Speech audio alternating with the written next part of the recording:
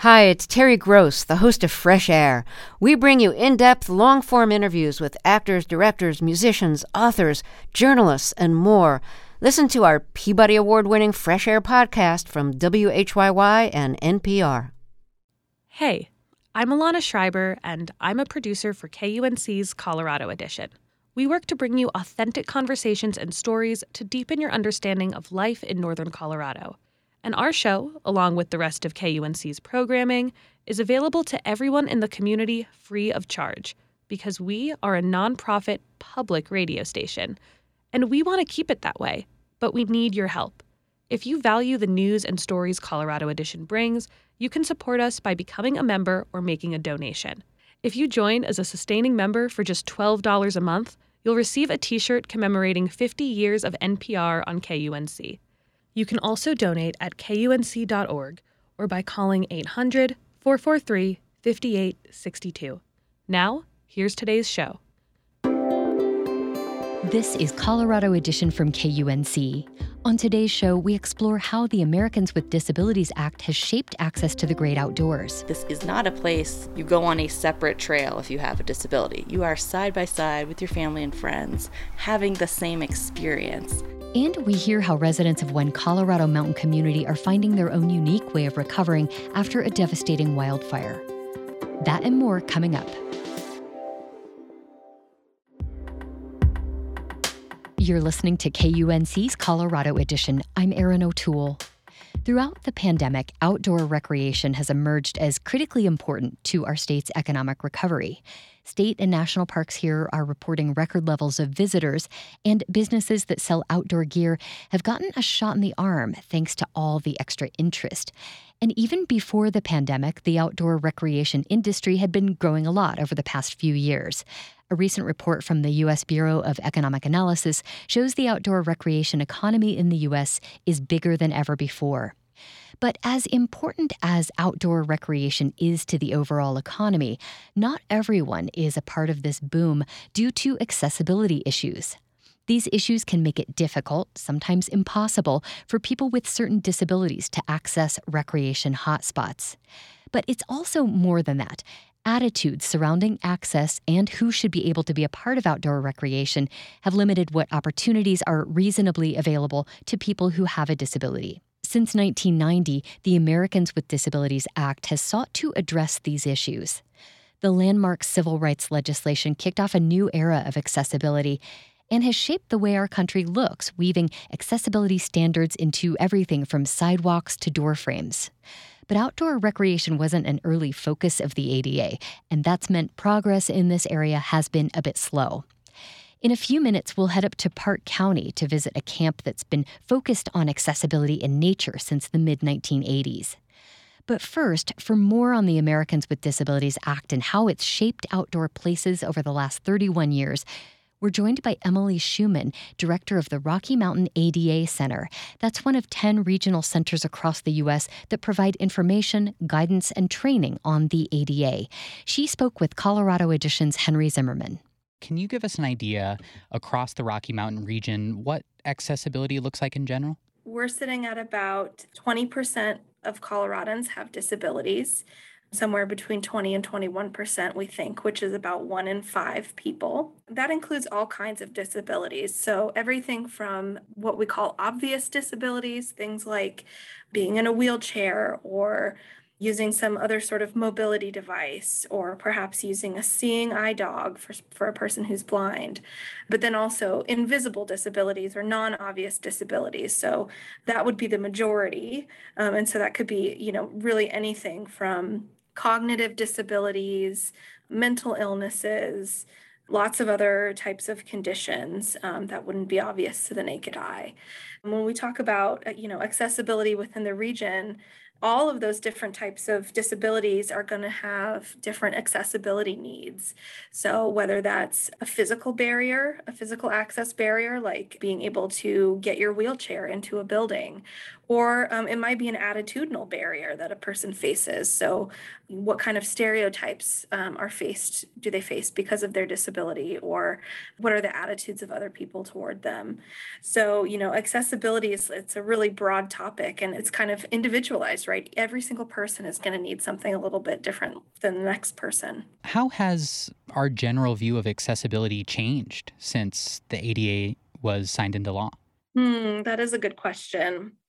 I think we used to view accessibility as, simply removing those physical barriers, making sure that there are curb ramps and elevators, and, that people in wheelchairs can get around, that there are accessible parking spaces, things like that.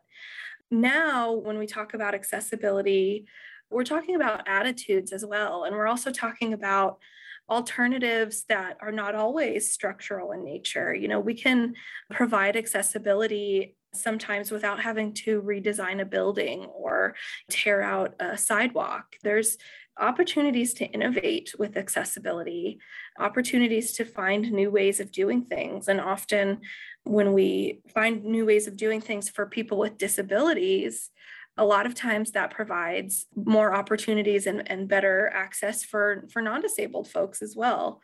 So I would definitely say that we're shifting from, such a intense focus on physical access to some of those more innovative approaches to accessibility. Well, how does the ADA, I guess, interact with things like hiking or trails or that kind of infrastructure, as opposed to, say, like new construction development or something like that? The ADA does contain some pretty specific regulations for those things. Physical spaces are governed by something called the 2010 ADA Standards for Accessible Design, which applies to, like what you were talking about, new constructions and major alterations of facilities. But the 2010 standards actually also contain a whole chapter on recreational facilities, including some of those outdoor recreation spaces. So the ADA does have some specific guidelines on the accessibility of those things. Also, many of the outdoor recreation, parks and trails, things like that are managed and owned by state and local governments, which would be covered under Title II of the Americans with Disabilities Act. And under Title II, state and local governments have to provide what's called program access. If you see your state parks as a program, which that's how that would be defined under the ADA, then when viewed in their entirety, they have to be accessible for people to enjoy and benefit from that. What does the future of accessibility look like to you? I think the future of accessibility is really going to be making sure that everybody has equal access to digital spaces and online spaces. We also need to continue to do work tackling those attitudinal barriers that face people with disabilities, making sure that microaggressions, implicit bias, those types of unintentional attitudinal discrimination doesn't occur. And, I think obviously the first steps is education, awareness, and then, like I said, exposure and integration with people who are different from one another. That's always going to be the best way to tackle those attitudinal barriers. Emily Schumann is the director of the Rocky Mountain ADA Center. Emily, thanks so much for speaking with us. My pleasure. Thank you. As we heard, we've come a long way since the signing of the Americans with Disabilities Act, but there are still issues to overcome with attitudes and physical spaces.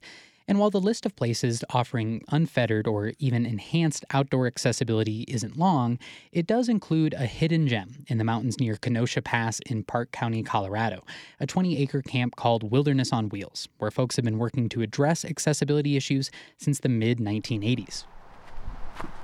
When you pass through the front gate at WOW, you're greeted by a large wooden building called the Octagon that houses offices, a gift shop, and the apartment where the caretakers live, Beth and Justin Bellamy, and their 4-year-old son, Jakai. We live here 24/7, 9 months out of the year, and take care of our 20-plus acre property here. There aren't many places that people can go and be outside in nature at their own pace, at their own speed, and just spend quiet time out here without any kind of adrenaline rush or without worrying about, do I need someone to help carry me over this rock? Will my wheelchair go through here? So this is just, it's a gem. The Bellamy's, who took over operations this past winter, are well equipped to address challenges like these. Beth's background is in special education and Justin's is in geology, and their son often uses a wheelchair, so it was a natural fit. And science will prove, right, like the goodness of being in nature and all of that. But I also think what's really important here is it's about like inclusion. That's Allison Kessler. She's president of the Foundation for Wilderness on Wheels. So this is not a place like you go on a separate trail if you have a disability. You are side by side with your family and friends, having the same experience. And that's the kind of consideration at the foundation of pretty much everything here, from campsites with elevated tent platforms to the camp's crown jewel, a mile-long boardwalk trail that makes its way up the mountain. And it's accessible for people with wheelchairs, walkers, scooters, whatever they might need to help them get up into nature.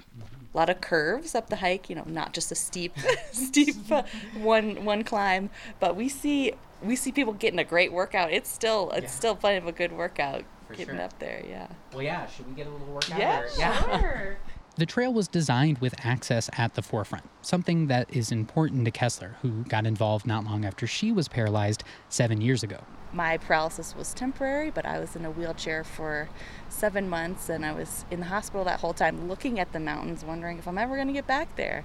Wow. So when I got out and I learned to walk again, and today I just walk with assistive AFOs, I knew I have job satisfaction. I work in tech, and that's really interesting in other ways, but I also wanted to get involved in this community. So. Right.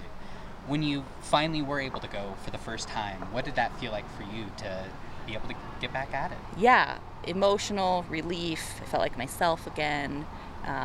Just really, really grateful that a place like this exists, and I want to do everything I can to make sure it continues to.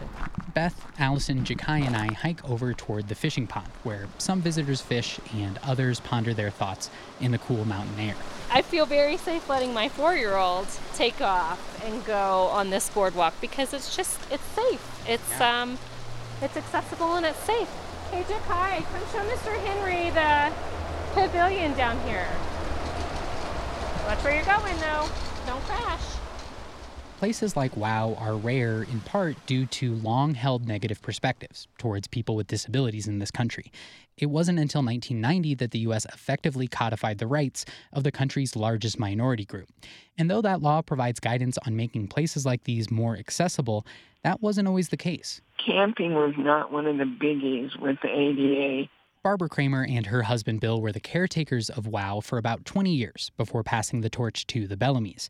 Barb's been using a wheelchair for more than 70 years after contracting polio at age 8, and she's seen attitudes towards accessibility change in her lifetime, in part because of her advocacy. Because it was so in my DNA to promote places and things for people with disabilities, it was the perfect place for Bill and I to end up.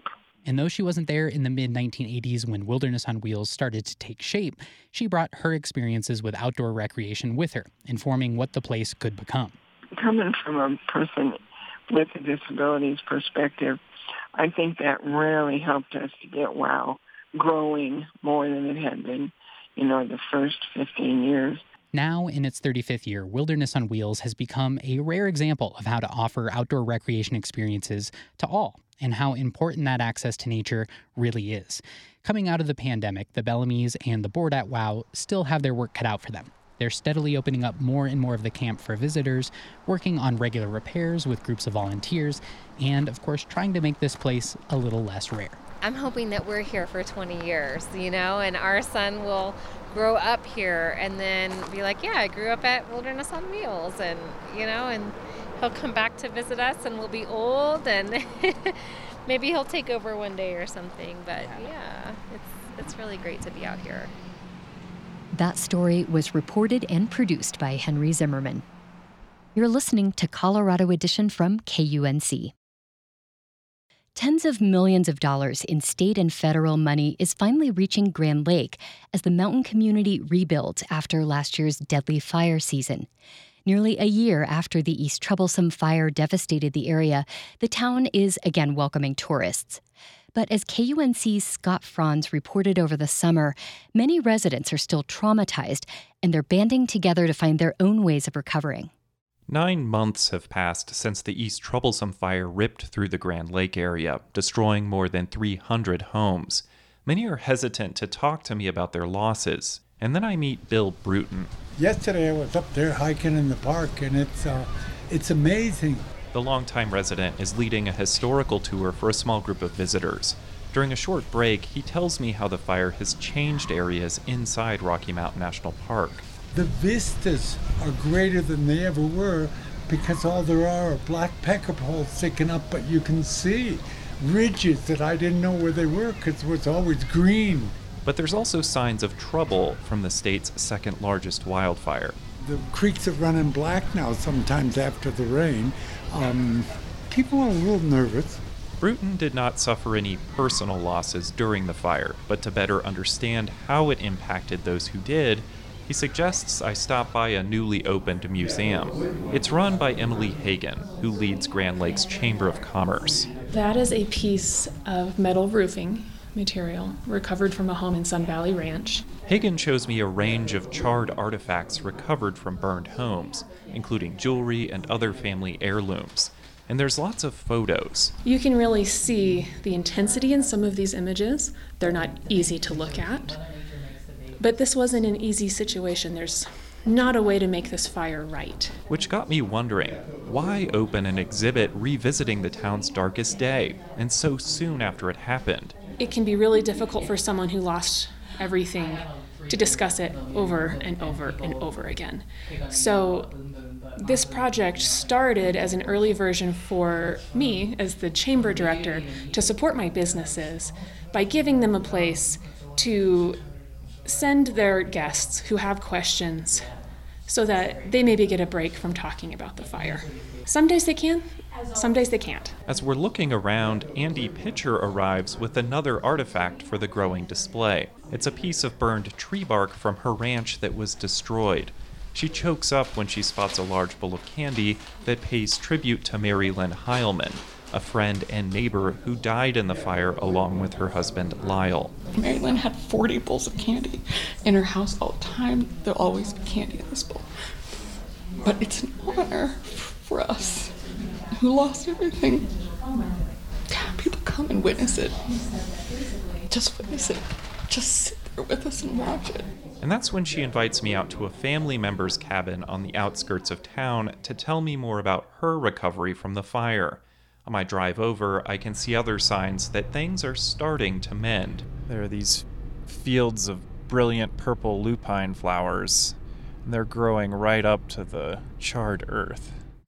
Hey, good to see you again. When I arrive, I can see just how close the cabin came to being consumed by flames that ripped through the trees just yards away. It may not look like the Ritz-Carlton, but right now, it's the Ritz-Carlton.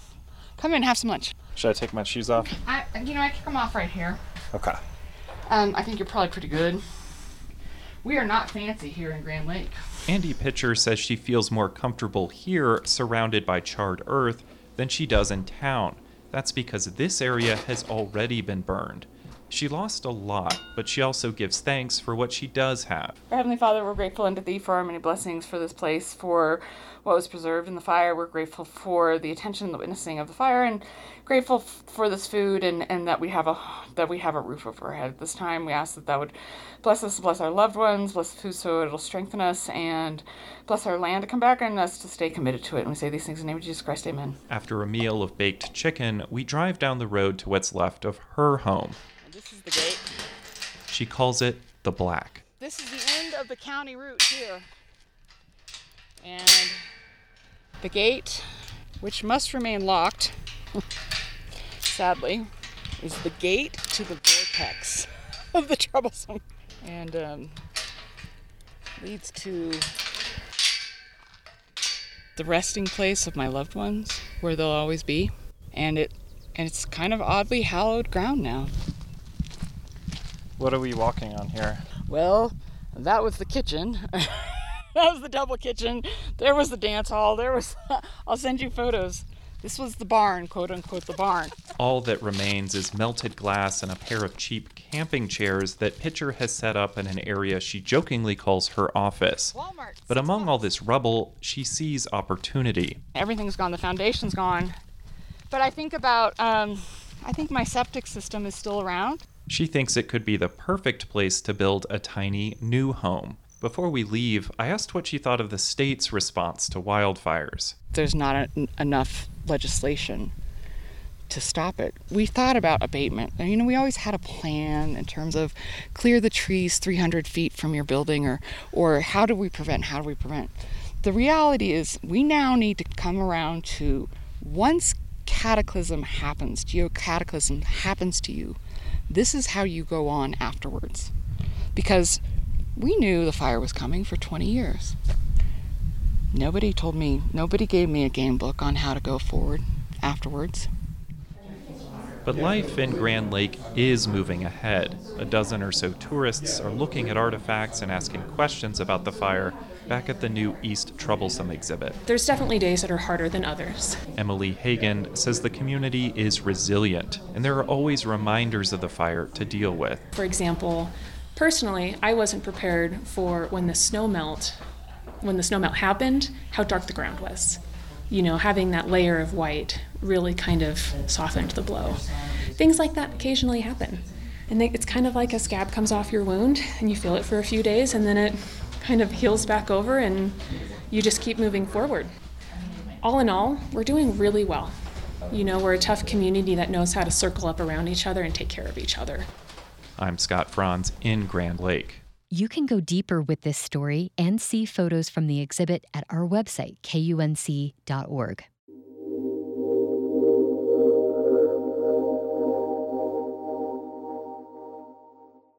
"5280 Magazine, based in Denver, is known for its coverage of Colorado's culture and food scene.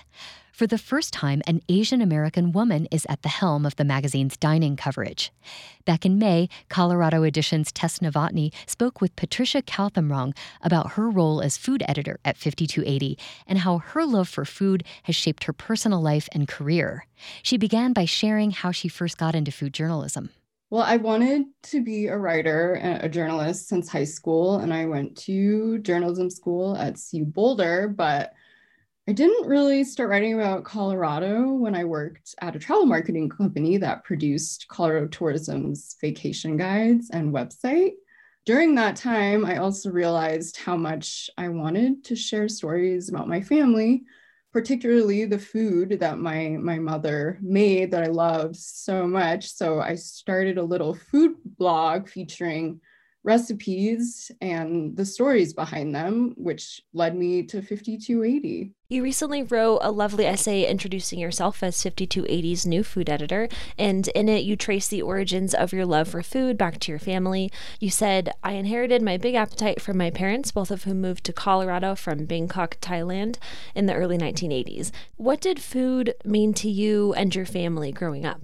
Food was always a huge part of my life because my parents, who are from Bangkok, like you said, had a gas station. They recently retired, but they had the gas station for almost 40 years. They worked 24/7. So mealtime was one of the only times we could be together, and sharing food around the table was ultimately how you expressed love. Do you have a favorite dish that your family prepared? Oh my gosh, I have so many, but two of my favorites. My mom makes this pork belly stew that's braised pretty much all day in the crock pot, and it's spiced with star anise, brown sugar, and cilantro stems. It's so good. It leaves this like fatty, glossy sheen on your lips when you eat it, and you eat it with rice. That is one of my all-time favorites. It's like a warm hug when you eat it. And then I also love, every year during holidays, we didn't do it this year because of COVID, but we always do a huge hot pot meal where we all gather around the table and there's a huge cauldron of boiling broth and you just dip different ingredients in it. And Mom always makes this really delicious sweet, sour, spicy dipping sauce. How did eating food so far away from Thailand help you stay connected to your family's culture and heritage? Well, like a lot of kids who grow up in immigrant families, I think you just kind of want to fit in and not seem different. And I grew up in Arvada, so there weren't a lot of Asian students at my school.